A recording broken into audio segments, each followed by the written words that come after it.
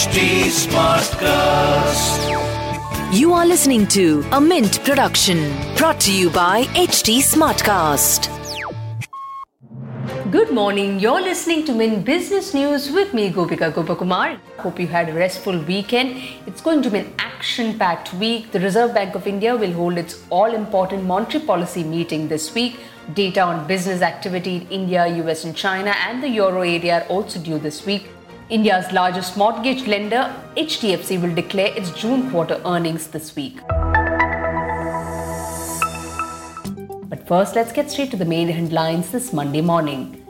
The IPO bonanza seems to continue in August, with as many as 4 companies scheduled to hit the capital markets with their IPO in the first week of the month. Windless Biotech, Devyani International, XRO Tiles and Krishna Diagnostics are expected to launch their public issue on August 4th.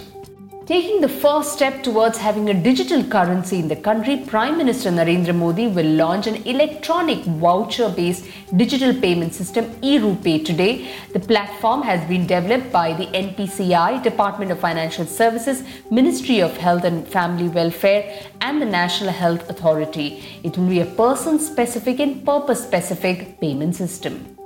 Venugopal Dhoot has approved the National Company Law Appellate Tribunal against an order that approved Anil Agarwal's bid for Videocon Industries. Dhoot, former promoter of the Videocon Group, is seeking setting aside of the resolution plan approved by the NCLT in June. He is also seeking directions to the Committee of Creditors to consider his resolution plan submitted under Section 12A of the IBC that proposes zero haircut.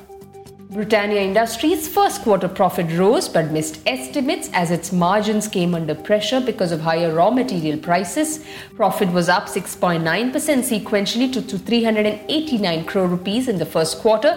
Revenue rose 8.7% to 3,400 crore rupees, surpassing estimates. The government's goods and services tax collection rose about 1 lakh crore rupees in June after falling below the mark in the preceding month, indicating a recovery in economic activity.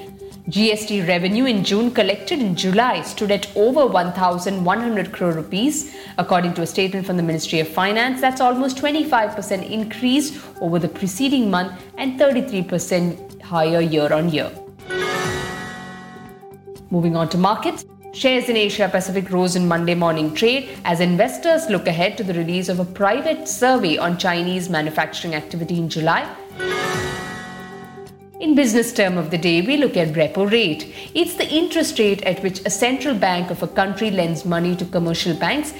In India, the Reserve Bank of India uses repo rate to regulate liquidity in the economy. In banking, repo rate is related to repurchase option or repurchase agreement. When there is a shortage of funds, commercial banks borrow money from the central bank, which is repaid according to the repo rate applicable. The central bank provides these short-term loans against securities such as treasury bills or government bonds. This monetary policy tool is used by the central bank to control inflation and increase the liquidity of banks. Well, with that, it's a wrap on today's edition. Have a great start to the week. See you tomorrow. Stay safe. Keep smiling.